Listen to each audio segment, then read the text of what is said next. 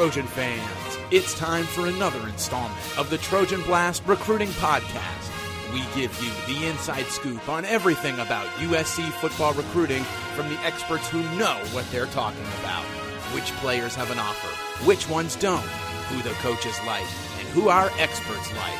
And now, here are your co-hosts for the Trojan Blast Recruiting Podcast, USCFootball.com publisher Ryan Abraham and USCFootball.com national recruiting analyst Gerard Martinez.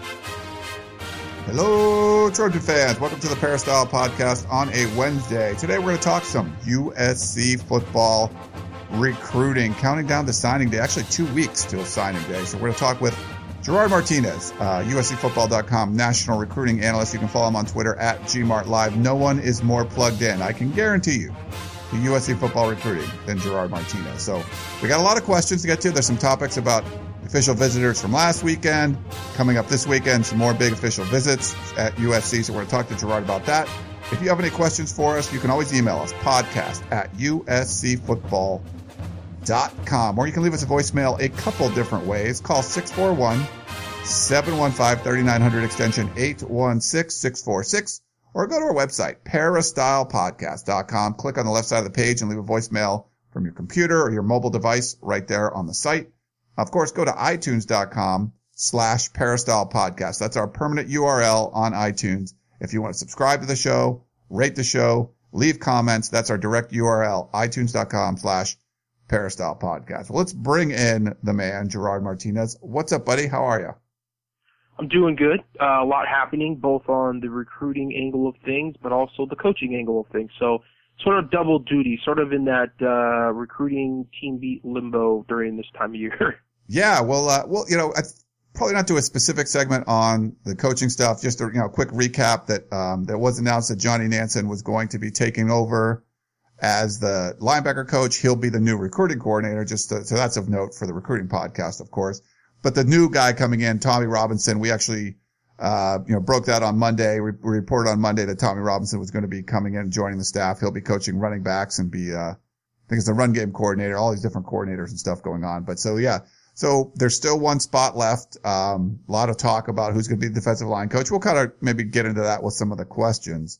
But that's, the staff is just about in place. 5 former, Lane Kiffin assistants on the staff.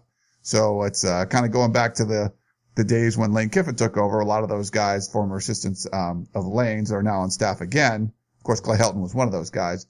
But I guess we'll start off, Gerard. First big official visit weekend last weekend, mostly committed guys have come in. So not, a whole lot of stuff going on there, but there was a few guys that came in were uncommitted. Maybe you want to give like kind of quick recap of what was going on.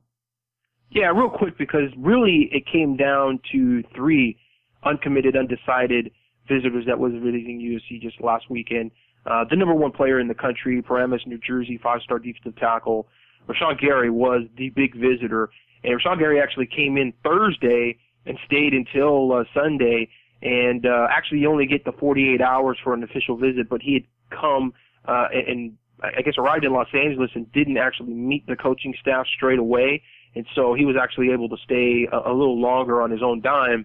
And the visit went well from everybody's account, I think both on USC's side of things and Rashawn Gary's side of things.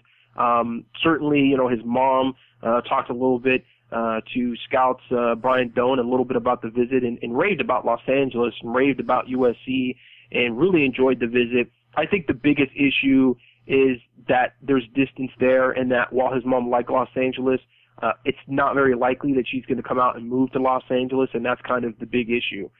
She wants to be involved with his life. I think they're very close, and there's just going to be other schools which she lives closer to that she's going to have more access to during the week, during the year, that she can be with her son. And it's understandable. Distance is a factor for a lot of families, and I think that's probably the biggest hurdle for USC. The other issue at that point in time is that USC had not named a defensive line coach at that point. Kenichi Odeze did host Rashawn Gary on campus. Gavin Morris was another assistant that also was with Rashawn Gary a lot.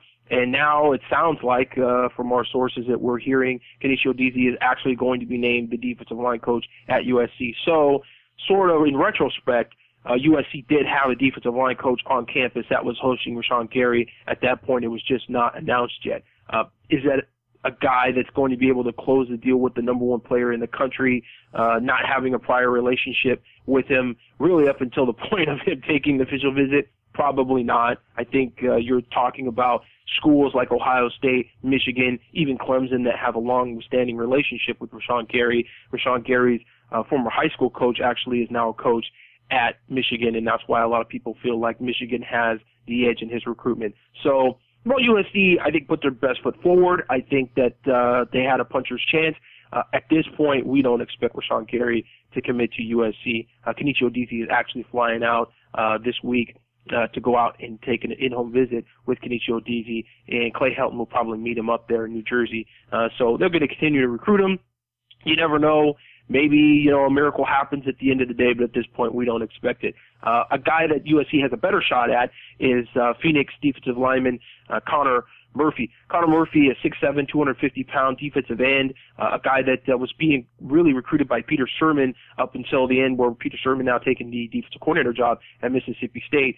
Connor Murphy had a great visit. His whole family showed up. A guy that really likes Clay Helton, really likes the situation at USC. I think it's going to come down to probably Arizona State and USC. Michigan is there as well, but at this point, I think it's really an Arizona State USC battle. And he is the brother of Trent Murphy. Trent Murphy went to Stanford. Education and academics are probably a big deal to the family, and that might be something that USC gets him and maybe a little under the radar. I think a lot of people really weren't looking at USC as a big player for him, but I think after this official visit, they have established themselves in a good position.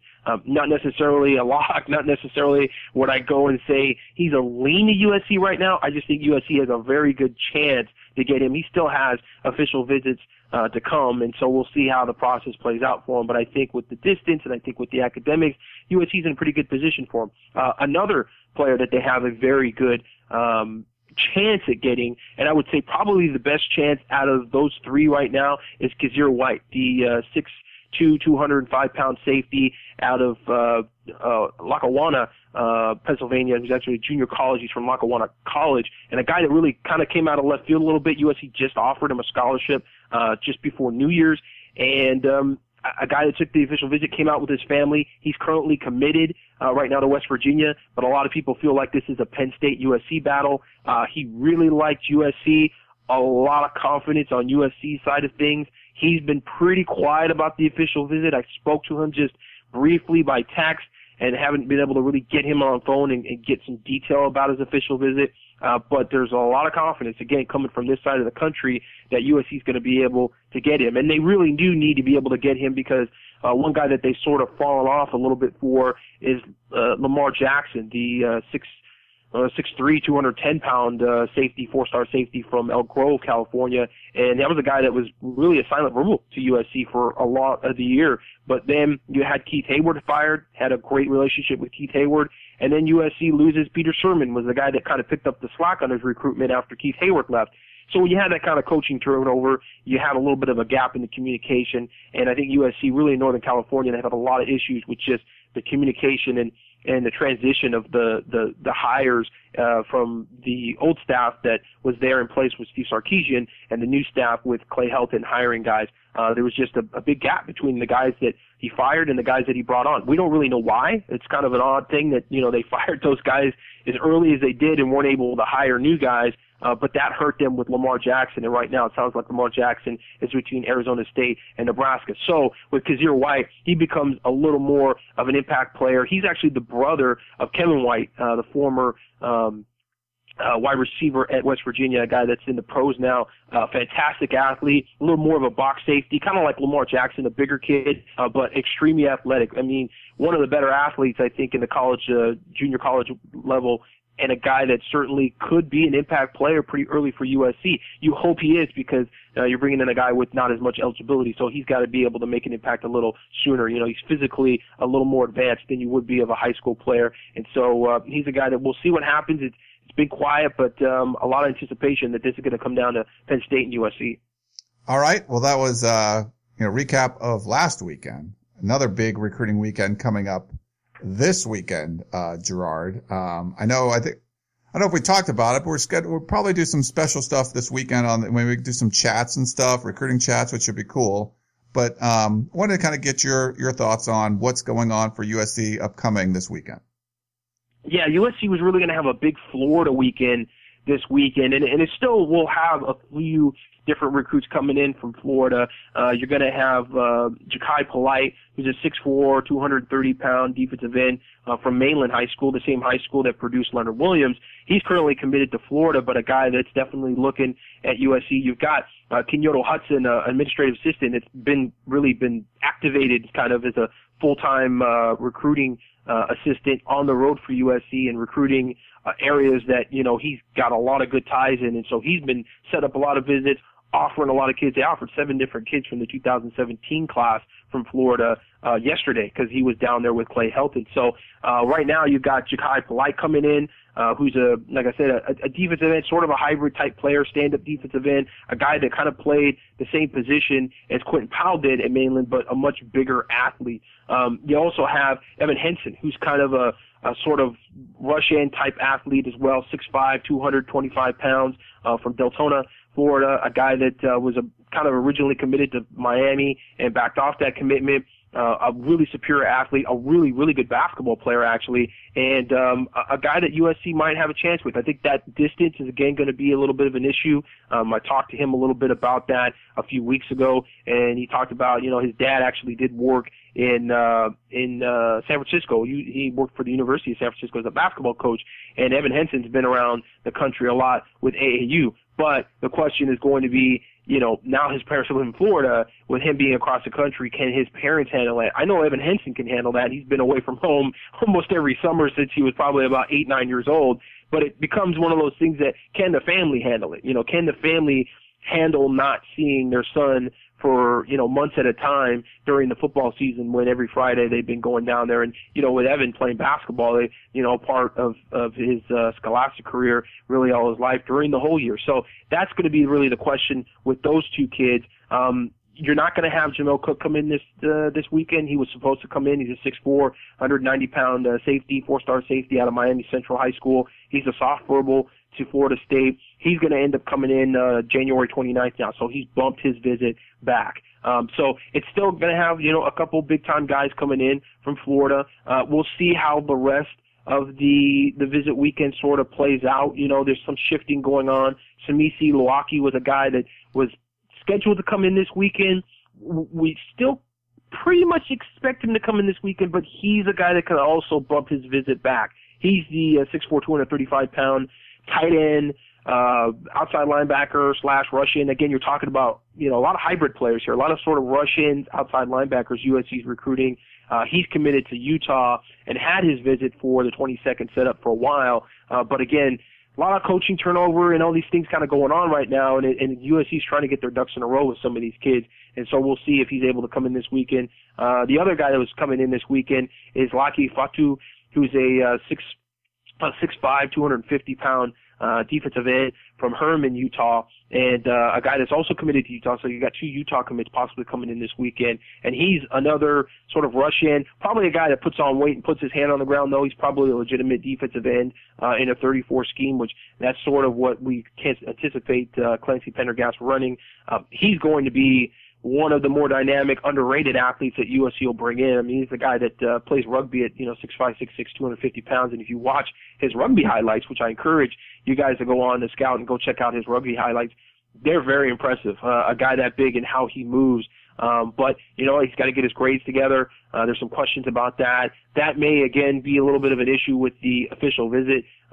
It's just kind of coming late down in the season here, and you've got a few kids there that there are some question marks about. And so you've got 2 weekends left.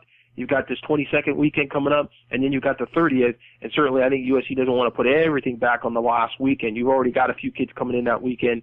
The last weekend usually doesn't tend to be the biggest weekend. You usually want to have your ducks in a row before the weekend signing day. But right now we're seeing if USC is going to be able to do that.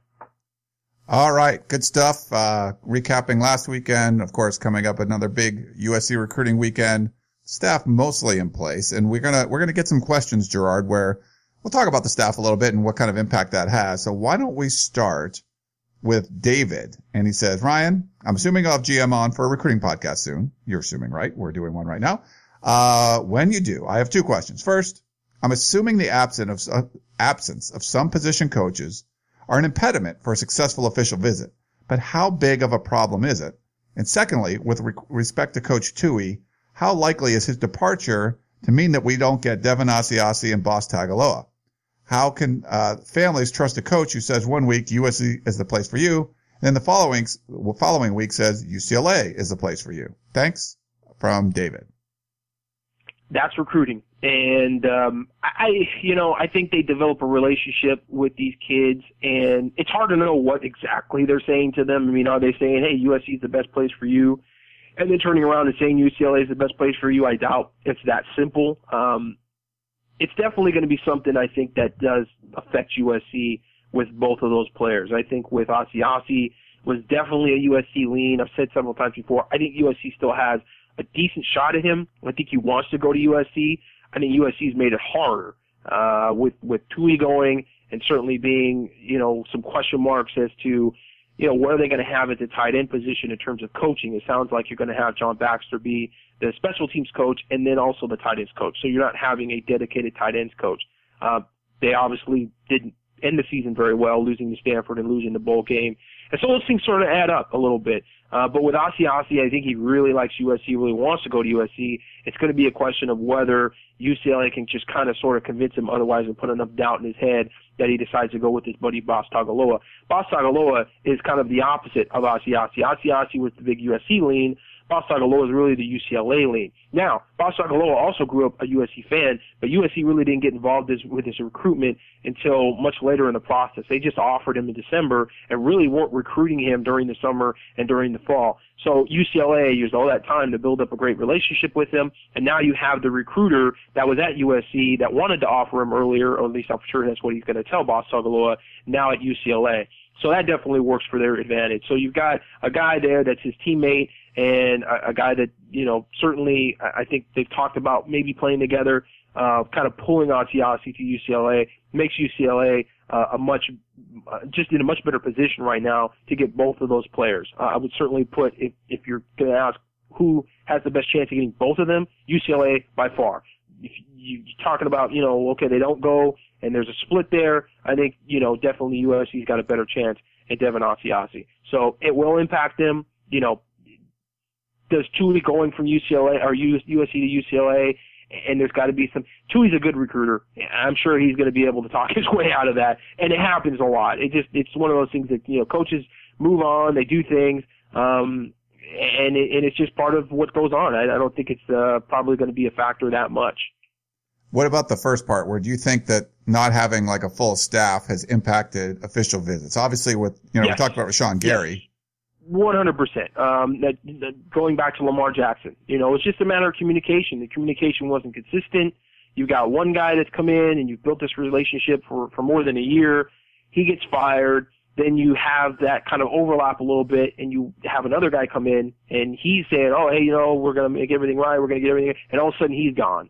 And you really don't have any full-time people that are actually talking and building this relationship with the player. And so, it definitely does impact, not just the recruitments, but if you're talking about official visits, when we talked about this last week, when we talked about the War Room, USC didn't have a lot of organization going into this weekend with certain kids. They didn't have, everybody that was scheduled to visit actually hit campus because they had a drop off on communication, I think, for more than anything. Byron Murphy, the cornerback from Scottsdale, Arizona, canceled his visit. Now he's probably going to Arizona State anyways, but just the fact that he didn't visit kind of shows you there's a little bit of a gap there. There's a little bit of a hiccup.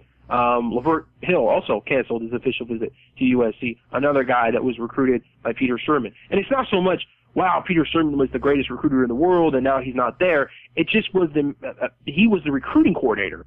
So you've got a guy who understands sort of what the itineraries are and who's coming when and why we have this guy visiting this weekend. All of that stuff goes out the window. Now you've got people scrambling behind the scenes, and really the support staff, it's put all on them. Okay, let's make sure that we can get, these people in, and we can make sure we get the plane tickets, and we're talking to the right people to get the kid on the plane. I mean, if you've ever been involved with trying to organize a bunch of 17-year-olds it's not easy. And we, with camps and things like that, I've seen behind the scenes how difficult it is sometimes to just get people on a plane. So you got to talk to the right people. You got to talk to the mom. And if the mom's not the right person to talk to, you better talk to his coach. And if the coach isn't the right person, then you better be talking to the kid. You better be talking to whoever it is that's going to get the kid on the plane and get everything straightened out. And then when your recruiting coordinator's not there, it definitely sort of shakes things up a little bit. So it's been an issue.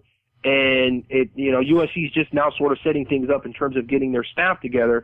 So hopefully next 2 weeks, they're able to get their ducks in a row and they're able to get the guys in visiting that they need to get in visiting.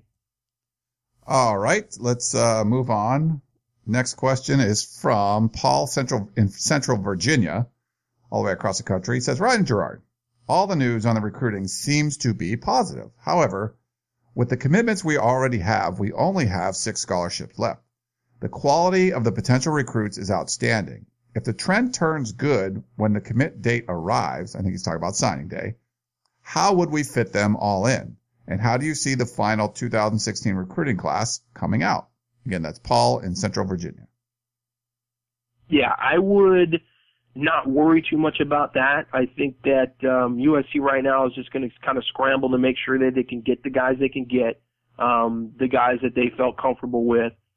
It's not going to be one of those deals where I think they're just going to be putting out a bunch of offers late to 4-star, 5-star guys and all of a sudden getting some surprise visitor at the end of the year and being able to land that guy. And that's really when you start to question, okay, we don't have enough room here. That's when it becomes a little bit of an issue of, okay, maybe we need a blue shirt somewhere around here because we've got this other guy coming in that we really like that we're going to be able to land. At this point, I think they're trying to replace guys that they were trying to persuade, the guys that were on the fence about visiting, guys that maybe, like USC, were going to take a visit, but it was going to be difficult to be able to kind of just switch them up. Byron Murphy, again, bringing up a name of a guy that, if everything was right, everything was working well, and it was a seamless transition from Steve Sarkisian's staff to Clay Helton's staff. And let's just be honest, it hasn't been. I mean, we've seen it's taken this long to hire your last assistant coach. So it's taken a long time, and you've got, a bunch of administrative assistants on the road, which I don't know if a school has sent this many administrative assistants out on the road before. It's kind of different. We've seen Pat Hayden in prior years go out on the road and do in-home visits, but never this amount of, administrative assistants. You got 3 or 4 guys out there on the road right now for USC, or at least, over the past 2 months, recruiting for USC instead of actually full-time staff.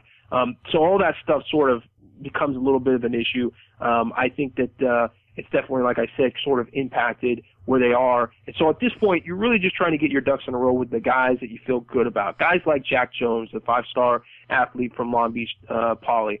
A guy like Devin Asiasi, you want to be able to pull him back in, make sure you solidify that. That's a guy that USC had a good lead for. Now it's slipping a little bit, but, like I said, I think they can still get him. I think they still have a decent shot at him. You do have a guy that, like I said, maybe there is, sort of a left field type, signing with a guy like Kazir White. That's a possibility. That's a guy that USC, a quality player that they really weren't recruiting for a long time, and they just offered before New Year's, and you have a good possibility of maybe getting him. So, I mean, there is some positive, surprises or sort of kind of left field recruiting coming in, but it's not one of those things where the class is stacked and you've got Adoree Jackson, you've got Damian Mama, and you've got Juju Smith, and you've got these guys, and then you've got, other players there too that want to visit from out of state, and you're kind of going, oh wow, how are we going to fit all these guys in? That's not really happening right now. I think USC is going to be okay with that. I don't think there's any fear of not being able to get in the guys that they want to get in.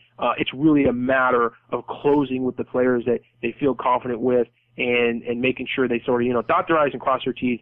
This recruiting class, it's going to be obviously a step back from past recruiting classes the past 2 years. I mean, obviously last year they had the number 1 recruiting class nationally. And so you're not going to quite have that level of recruiting class. And even I think the year before with Adoree Jackson and Juju Smith and that great recruiting class, this is going to be a little bit of a step back. People keep asking me, how do you see the class filling out? We don't really know. I don't have a crystal ball. It's hard to say, here's going to be exactly who's coming in and who's going to get offered, even if somebody else doesn't fill out. If they're not able to get another cornerback, well, then there's going to be a late offer to somebody, and it's probably going to be a guy that's not going to be a 4-star guy or a 5-star guy. It's probably going to be a 3-star guy. So there's going to be a little bit of a step down, and then we're going to have to see what Clay Helton's able to do with this coaching staff. Coaching, if they're able to win games, that's the biggest recruiter for USC. If they're able to develop the talent that they have on the roster right now and show people this was a good hire, Clay Helton has a great plan. He has a great philosophy. He's able to prove that on the football field. Then you get back on the recruiting trail, and then you start to be able to have a situation where you get into January, and all of a sudden you've got kids going, hey, man, I want to visit USC. There's something going on at USC there. That program's on the rise. And then you start to come to those questions of, can we get everybody in? Can we get 20? Do we have, 25 guys that want to come in, and we think we can get 25 quality commits, and we only have 20 rides? Then that becomes a little bit of an issue. Right now, I don't think that's a problem for USC. All right, let's move on. We got Taylor in Tennessee. That's where my wife's from, Taylor. What are the recruits saying about the new coaches, Bradford, Callaway, and Tyson Helton? And you could probably add Tommy Robinson, too, if you want to that, Gerard. Coming off the first recruiting weekend in January, and who handled the weekend itinerary with Peter Sermon in Starkville? Thanks and fight on from Taylor. I think the administrative and supportive staff really took the brunt of trying to organize this weekend's visit. And really, again, and I've said this several times, you really got to give those guys a lot of credit for going above and beyond. I mean, they're being called to do things from a recruiting standpoint this offseason that they don't normally do. So, I mean, you've got Scott Thompson, you've got Gavin Morris, you've got Drew Pearson, you've got Kenito Hudson, you've got even, Kenichi Odeezy, who now we think is going to be a full-time defensive line coach, but at that moment was really a strength and conditioning guy.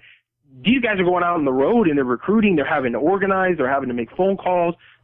It's just crazy, that they've had to shoulder as much of the responsibility for the recruiting process and the itineraries.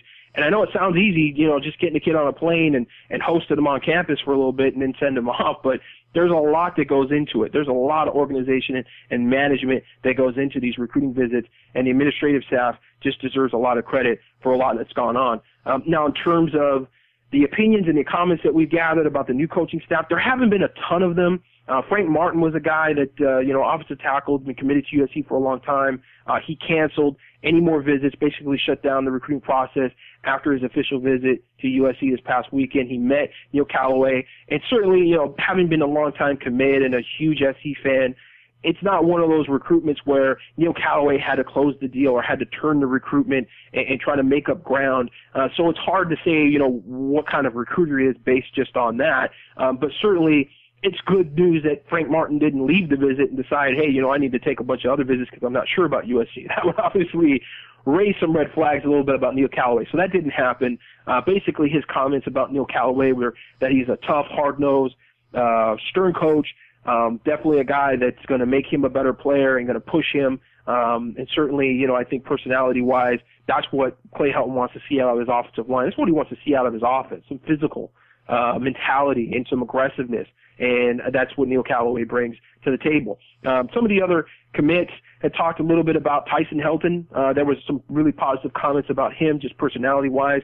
Probably the most important commit that was on campus last weekend was Kerry Angeline, 6'7", 240-pound tight end from Exton, Pennsylvania, Downington East High School, a guy that comes in at a position where USC just needs some talented bodies. They really just sort of have some guys there, and they need some playmakers. They need some guys that are go-to guys, and Kerry Angeline might be that player. And so he's a guy that talked a little bit about Tyson Helton and John Baxter, and that's going to kind of sort of be the guys that are probably most involved with his position, because it doesn't look like USC is going to have a sole tight end position coach. It's going to be Baxter sort of doing it, and Tyson Helton has also coached tight ends. He coached tight ends actually at Western Kentucky. So those guys were both involved in his official visit. They sat down, they watched film, and said some very positive things. And another guy that kind of solidified his recruitment and his commitment to USC, and another positive in that direction.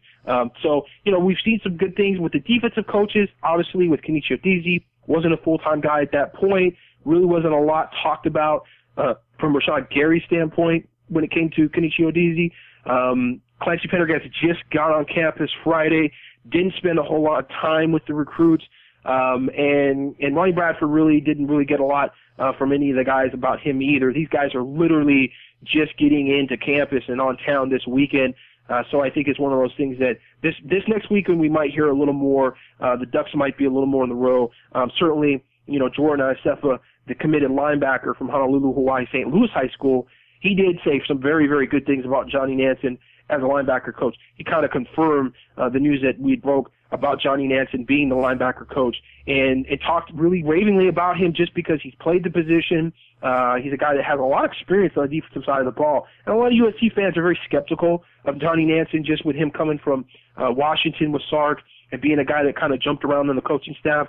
But there's a lot of value in that versatility. And you look at a lot of the better defensive coordinators and offensive coordinators that have come through football, and you look at their resumes, and you always see guys that they played multiple, or they coached multiple positions. The guys have been on the offense and on the defense. Guys like, Gary Patterson that, have jumped back and forth and done some different things and seen some different things and coached in some different positions. And it really gives you just a different perspective on football. And so a guy like Johnny Nansen, people kind of make fun of, he's kind of a disposable guy and, they just throw him around anywhere and, he's not really that good a coach because, they had him on D-line and then they flip him over to running backs. It's like wherever there's a spot, they just kind of plug him in there. But truth be told, there's a lot of value in that, and he could end up being a very good coach for USC because of that. And obviously his ties to the Polynesian players, and Jordan Iosefa being one of those guys, is definitely going to pay dividends for USC down the line. One of the guys you mentioned in there, Gerard, was Neil Callaway, and our buddy Klain wrote in and he said, Ryan and Gerard, how does the addition of Neil Callaway affect our recruiting in the Southeast? Any immediate benefits? No immediate benefits. Obviously USC is still involved with EJ Price, and they're going to recruit him. That seems a bit of a long shot at this point. Not the greatest of long shots. I would say probably Rashawn Gary would be a little more of a long shot even than EJ Price right now, just because of EJ Price's living situation. And we talked a little bit about his parents and his family and not really being with them. He's kind of living with his coaches, so it's a little different situation in terms of his home life. And sometimes the kid can leave home with that. But we do expect him to stay in the Southeast. That's the expectation. And I just don't think Neil Callaway is going to be a big impact in his recruitment. And again, that's sort of a projection. It's hard to know. We haven't talked to Neil Callaway. We don't really know a lot about Neil Callaway in terms of, that person-to-person sort of conversation, him on the football field. All you can do is watch him on YouTube and see interviews with him, and that's kind of hard. That's kind of hard to be able to really kind of get a tune into, okay, yeah, this guy's going to be a good recruiter, or this guy's, he's going to really fit. I think, in terms of fit, that's the biggest question about Neil Callaway. He's a long-time SEC coach, head coach at UAB. He's been around that area a lot, but, the West Coast, never been a West Coast guy, and so that's going to be the question in terms of his personality, how it fits with the players that USC tends to recruit. EJ Price is a guy from Georgia. He's a Southern recruit. But again, this is late in the process, so you don't necessarily anticipate he's going to have this huge bearing and be able to turn him. Certainly, our opinion of him as a recruiter would go right up, because if he was able to get a guy like EJ Price here late in the recruiting process, but I wouldn't anticipate it. And I wouldn't anticipate USC going out and getting any other, big offensive line guys this late in the process. We're really going to have to wait for the next cycle to see what type of recruiter Neil Callaway is. And certainly, reputation-wise, we haven't heard a whole lot about him being this, overly dynamic recruiter either. So it's a really wait and see how he fits at USC, and then with this next class, how he's able to bring in guys. And it's really more about his philosophy and his fit. We knew Tim Drevno was going to be a pretty good recruiter and a pretty good coach.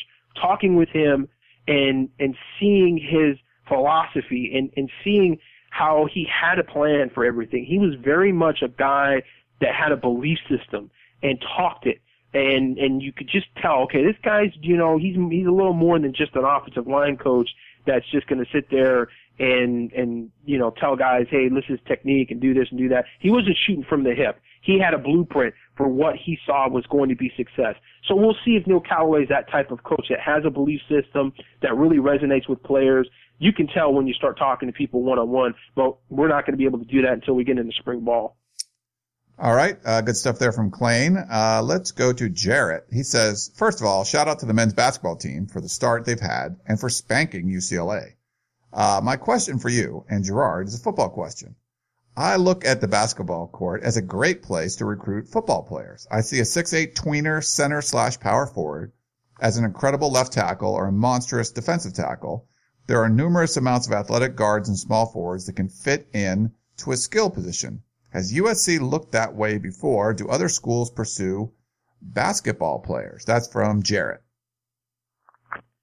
Well, that's almost a question you could answer. I could say, obviously, as Jordan Cameron has been a guy that, came in from the basketball court, sort of, and played football, although football was always a part of his life. Zach Banner was a basketball player, but has never really played basketball for USC, really been football. It's more of like a basketball player feeling that they can handle the physicality of football and that being a better avenue for them than basketball. I think they would more rather play basketball if they're good at basketball than go over to the football field and try to do both. The physicality and the amount of sacrifice and time it takes to be a good football player is just so much that it's really hard to do both. And USC's football staff is certainly not going to go in to the Galen Center and start plucking guys off the basketball team and saying, hey, you can come play football. That's just not the way it works. So it's not something that happens very often. And really, like I said, I don't think we're going to see too many guys that are really ultimately successful at either doing both. Yeah, I agree. I think for the most part, if you're going to just late in your athletic career as a recruit or whatever, and you're like, oh, this guy should try to play football. Typically we see that if it's an international player, like they're coming from Nigeria or something, they start late.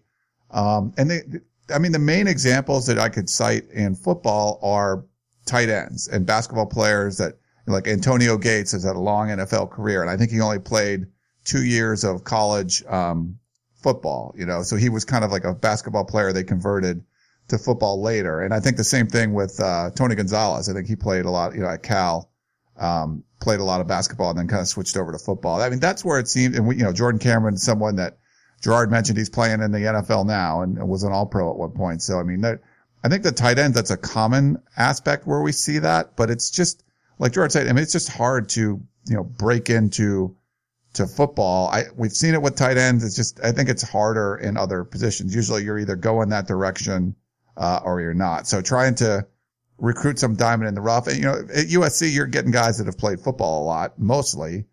Maybe you see that at other, if you're a Division II or an FCS school or something, and you can, you're trying to find this diamond in the rough, and here's a basketball player you think could really project. I think a lot of times when you're recruiting a football player and they do play basketball, that's a bonus. Sometimes offensive linemen, you see them, they throw a shot put or a discus. You look at their footwork and what they do on the track in those field events. That could be a positive. But as far as like plucking one of those guys out really late in the process at a place like USC, I just don't remember that happen a whole lot, Gerard, or really working all that much. Yeah. And track is, you're talking about field events is a little more specialized, and it's just not as rigorous. And basketball, how many basketball games do you play in a week? It just, it's a constant thing. It's tough. And you're talking about, 300 pounders and left tackles and all that stuff. That never happens. If you're talking about 300 pounder on the basketball court, that guy's 7'1" most of the time. He's not 6'7" or 6'8" like Zach Banner. Zach Banner would be, a power forward in basketball at 360 pounds. That just doesn't happen. If Zach Banner came out in the basketball court, and right now he would look so out of place. Like, I don't think people sometimes really realize how big some of these football players are. You got some massive human beings. It's almost like just another species of human beings that come walking out of the tunnel, and you're like, man, these guys are so huge. And if you put that on the basketball court with these guys that are, you're talking about 200 pound, 6'7" guys.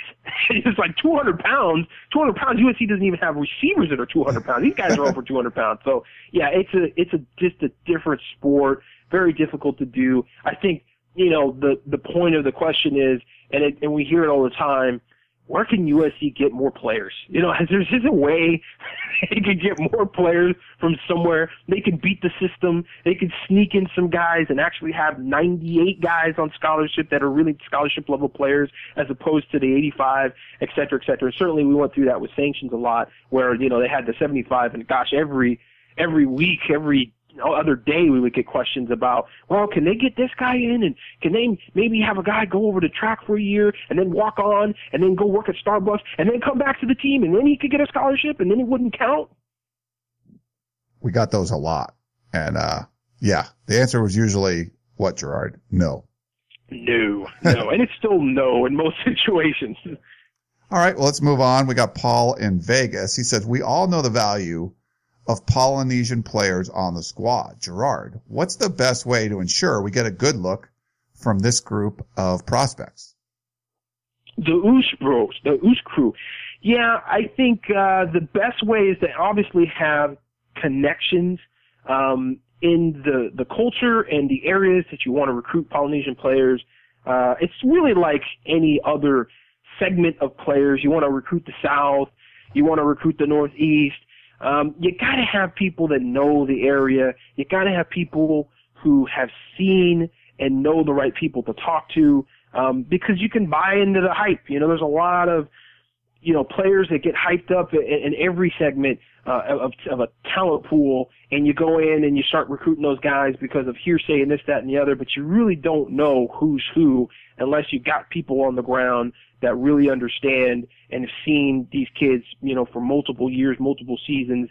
It's an efficiency of recruiting more than anything. And then that's the evaluation part of it. You know, that's the important evaluation part of it, being able to go in and talk to the right people to know who to recruit. But then you have the recruiting sales part of it and the ability to relate. And certainly with the Polynesian culture, it's much more closed off. And I think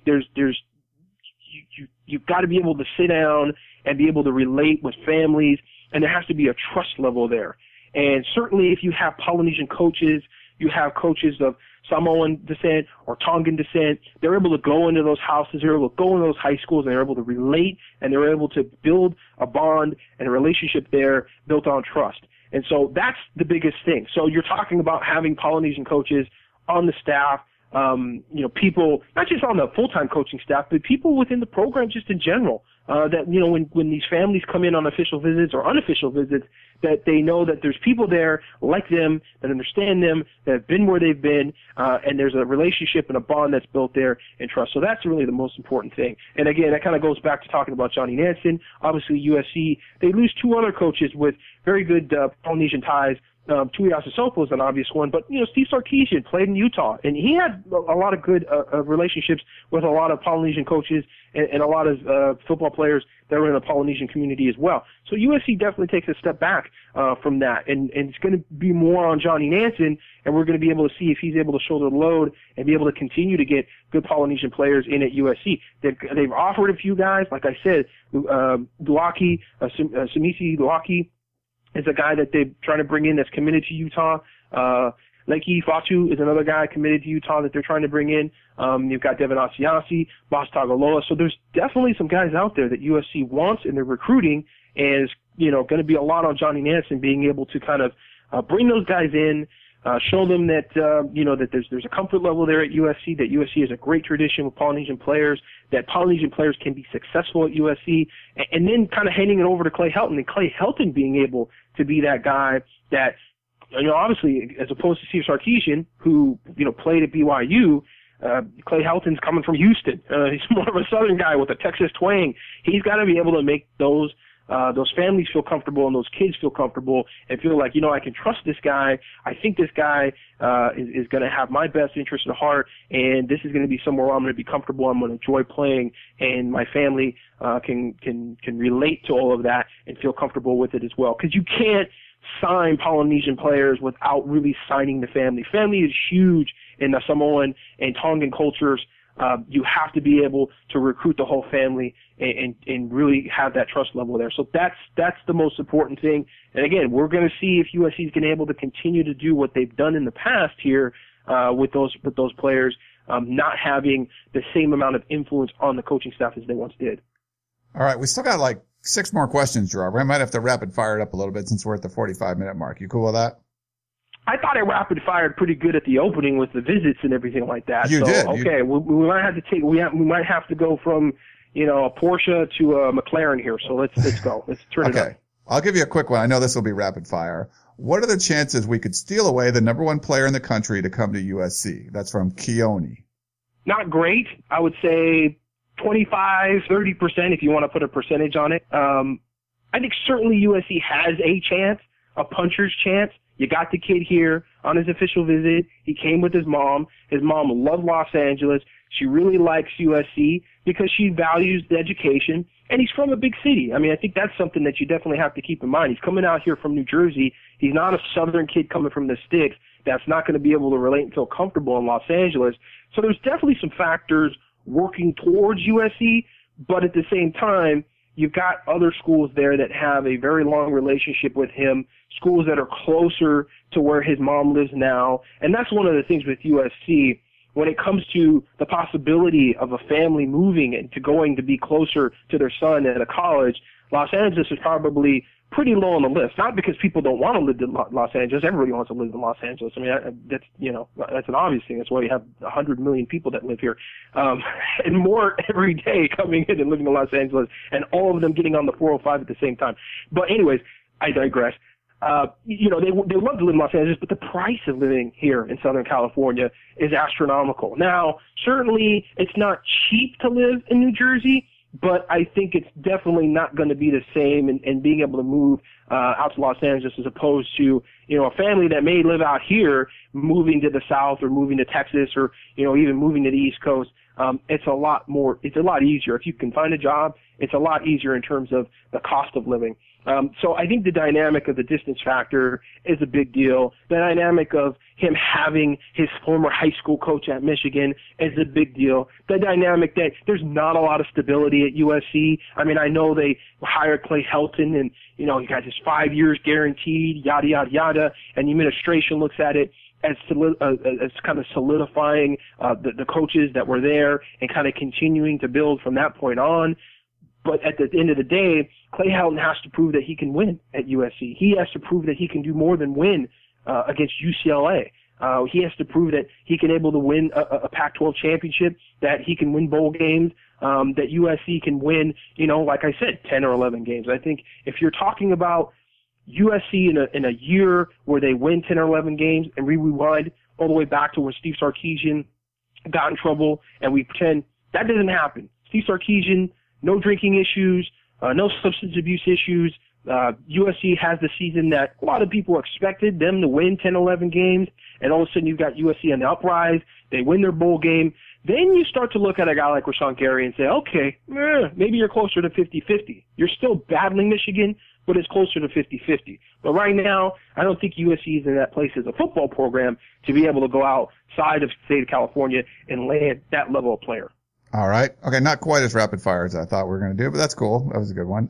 There's good, good concise answer there. Let's go to Steve. He says, I was looking at the scholarship chart, at uscfootball.com. He says, thank you for that. I do actually need to update that. That's on my to-do list, so I'll make sure. But it should have the numbers and stuff correctly. We're going to get rid of all the seniors and stuff and move people on. There's probably a couple extra commits we need to put in there. Rapid fire. But he says, but it looks like, that there's going to be 65 scholarship players left after this year, including Sua Craven's early departure. If the scholarship limit is 85, that leaves only 20 scholarships possible. Is that estimate correct? I keep hearing the team only has 20 scholarships to offer since they offered several blue shirt scholarships last year, but that's not really the issue, right? Since they could just offer the additional blue shirt scholarships this year to get the numbers up to 85 total. And is the 85 constraint on the total scholarships going to be binding constraint this year? Thanks from Steve and Soggy Poway. Well, I can give you my rapid fire answer. Yes, the 85 overall scholarship number is really the biggest number. There's finagling from class to class, early enrollees, blue shirts, gray shirts, but at the end of the day, if you're at 85, you're at 85, and that's the number. Yeah, and I think it's about right. I need to go back and I'll double check it, Steve. But yeah, I think that the 20-ish was going to be about where it was anyway.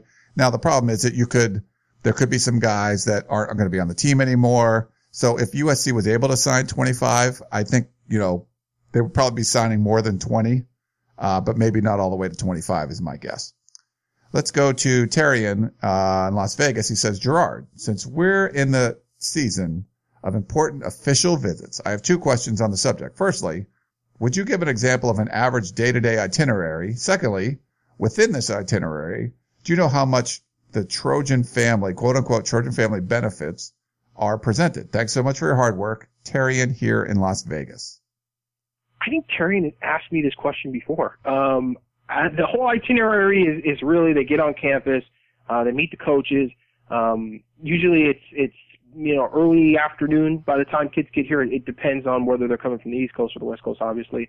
But they get to campus, they meet the coaches. They usually have a meal right away. That night they'll go out. Sometimes they'll take them to a basketball game. Sometimes they'll just take them out to dinner, take them out to Hollywood. The next morning is usually when they have the academic tour, and they start meeting the position coaches.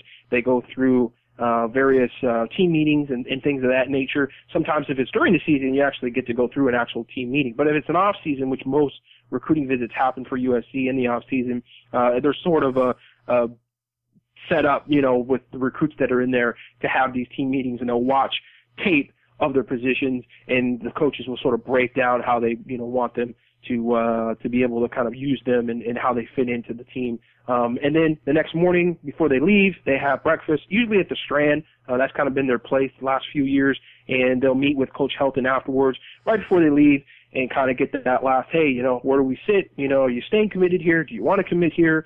Kind of where do you, see yourself going? And then they go from there. So, the itinerary doesn't really change a whole lot. Somewhere in between there, they usually take them to the Coliseum and they'll have dinner. Usually it's that Saturday night, and they'll empty, obviously the Coliseum, there's nobody there, and they'll have dinner, and then they'll have, the whole thing with the torch and all that kind of stuff too, which usually is a highlight for a lot of the kids coming through the tunnel. But it hasn't changed a whole lot through the years. They've taken them to different restaurants, and sometimes they'll go one place over another, the Standard or something like that. But in general, it's pretty much the same thing. The one thing to add on the Coliseum aspect of it, there is a recruiting lounge like where the peristyle end of the Coliseum, and they'll go through that, and there's all kinds of memorabilia and championships and Heisman's, it's all the kind of accolades for USC players, and all the, one wall is all USC players in the NFL. And they'll, walk down the stairs. They'll go into the locker room. They'll have like a video playing in the locker room. And I believe the dinners right now, they're having them in those Audi suites that are kind of blocking the view of the peristyle. So yeah, it's all part of it, and usually the kind of same thing there. But yeah, I think a lot of Trojan family, a lot of talking about, what former players have done and what you could possibly do.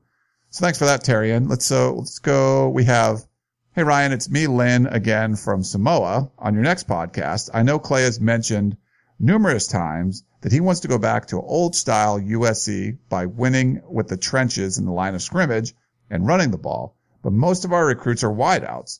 Why are we not going after some big bodies already on both sides of the ball? Heck, we have plenty of them here in Samoa that can move mountains. Just saying. Thanks for the good job and fight on. From Lynn. Well, there you go. There's Johnny Nansen. Johnny Nansen goes to Samoa every summer, and they actually have a camp out there. Troy Polamalu runs.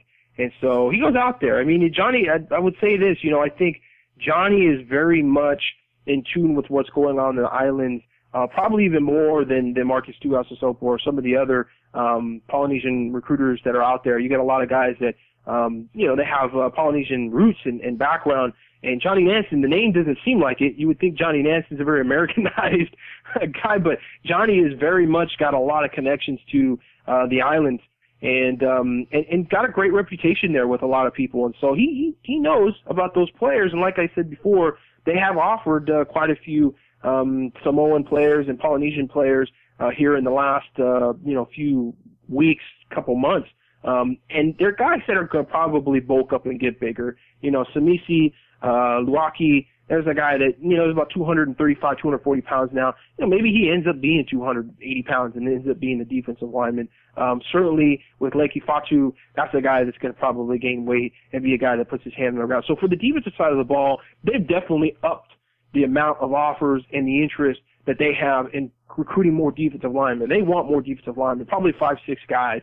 on the defensive line. And certainly when you're talking about that hybrid defense, that 34, 5-2, however you want to call it, whatever Clancy Pendergast wants to run, you're going to have guys that are maybe defensive ends in a system that would be a 4-3 that in this system are called linebackers. Maybe a guy like Oluwalu Betiku, who's 240, 45 pounds, 6'3". That's a defensive end. That's a guy that in another system would put his hand on the ground. So you wouldn't necessarily say, oh, well, he's a linebacker, he's a skill player. He's really more of a defensive end. But in the system, he may stand up a little bit. So you have to count him towards the defensive line numbers as well.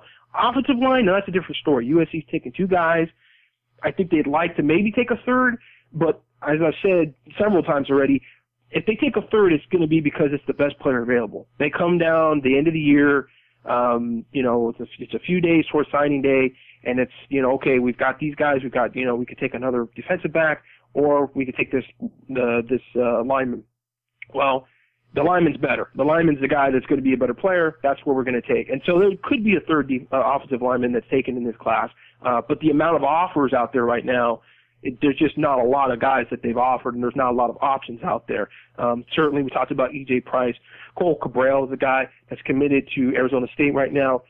Sort of an offensive tackle, maybe could be a guard, 6'5", about 265 pounds. Could even maybe play center in college, but he is committed to Arizona State, so at some point you got to bring him on an unofficial visit to be able to get him. So, these guys, there's just not a lot of names that are out there to choose from on the offensive line, so I don't think USC is going to go after a ton of offensive linemen. Paul, the kind of follow up to that, Paul in Vegas, I'm going to summarize because it's kind of a long email, but he liked what your answer was on the last show when you talked about if you recruit an offensive lineman, it doesn't work out. There's really no place for him to go. Like a defensive lineman, it doesn't work out there. He can move the offensive line. So he was like, yeah, that's a really good point. It's hard. You can shift other position players around. It's hard to shift usually an offensive lineman that doesn't work out. There's really no place for them to go. So his idea was, why don't you bring in more offensive linemen out of high school? They can redshirt, and then the best guys play, and then the other guys have them graduate. So his idea is to grab them, graduate in 3 years, and then transfer somewhere else and develop it and go to a lesser program.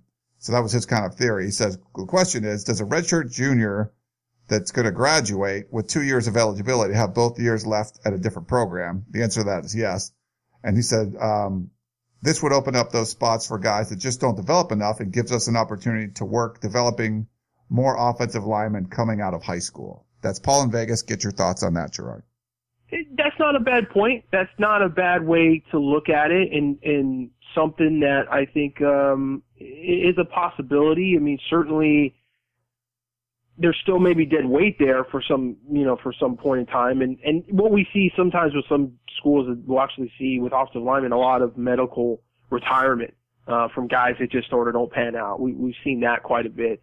I think with the offensive line, the one thing I will say, and I had this conversation actually with a college coach just not too long ago, and it was going back to sort of the philosophy of Pete Carroll not having dead weight on the roster with guards, bringing in a bunch of guards and then guys not panning out. And it's like, what do you do with them? It's a guard. You can't move them to another position.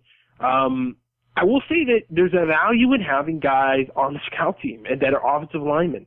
The scout team, when you're out of school like USC, you're out of school like Florida, you're out of school where you can get a mass of great skill players and playmakers, it is sometimes tempting to over-recruit that position.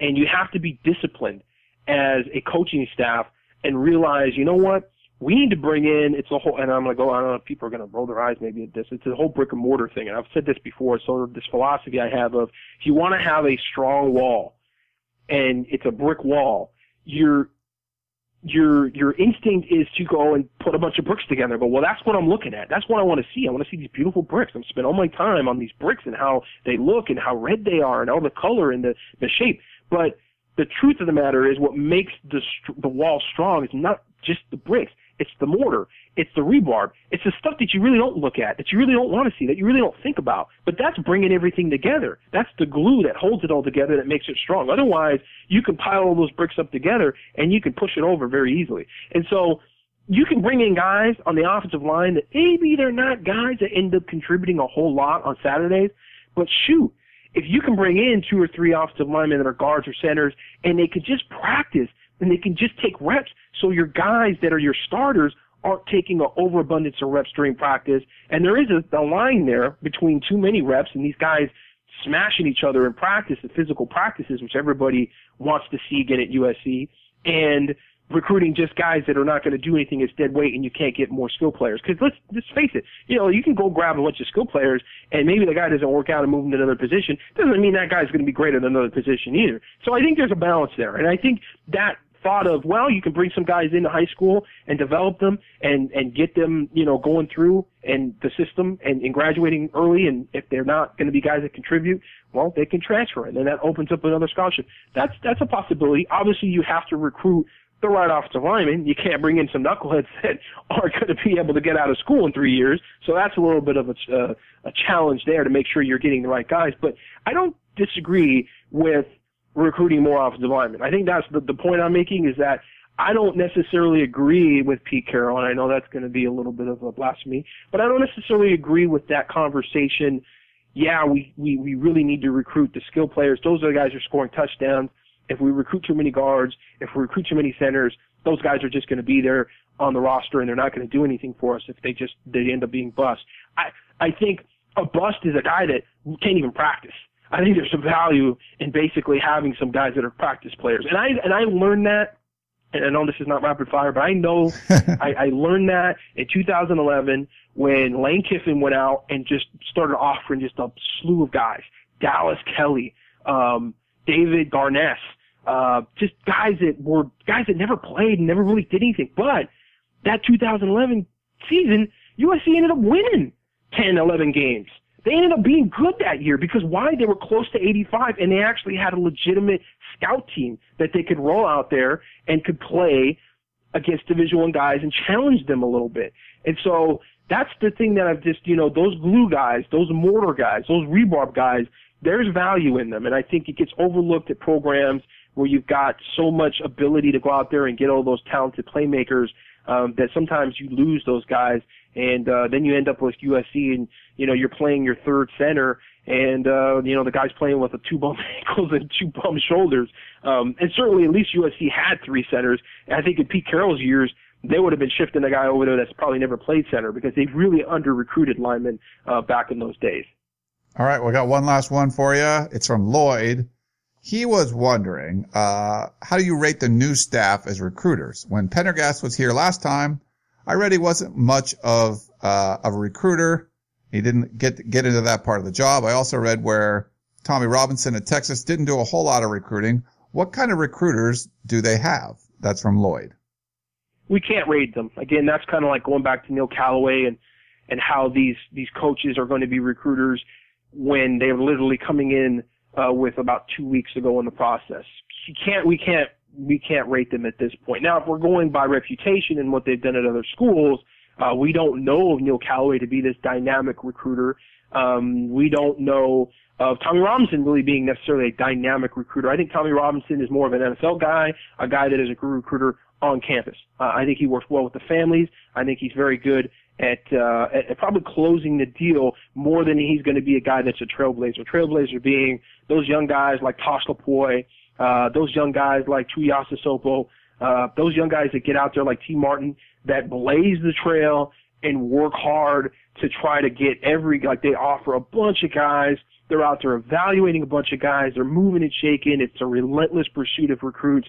I don't think USC has a ton of guys like that on the staff right now. I think, Tommy Robinson, Neil Callaway. I do think Tyson Helton might be one of those guys that's a bit of a trailblazer. I think he's going to be very dynamic. I think personality-wise, he'll be out there doing good things for USC, and I think that's probably a guy that's an asset for recruiting. But, how they all work at USC, again, we just kind of have to wait and see. I think this cycle is done. I don't think we can really grade them a lot on what's been done this cycle. They've got to try to close strong with the guys that they have a good place, kind of good position with.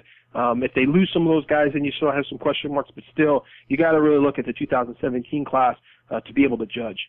All right. Well, Gerard, great stuff. A little over an hour, so not too bad. I think we rapid fired at the end pretty well, but thanks for coming on and sharing all the recruiting insights. Hopefully everyone enjoyed it out there.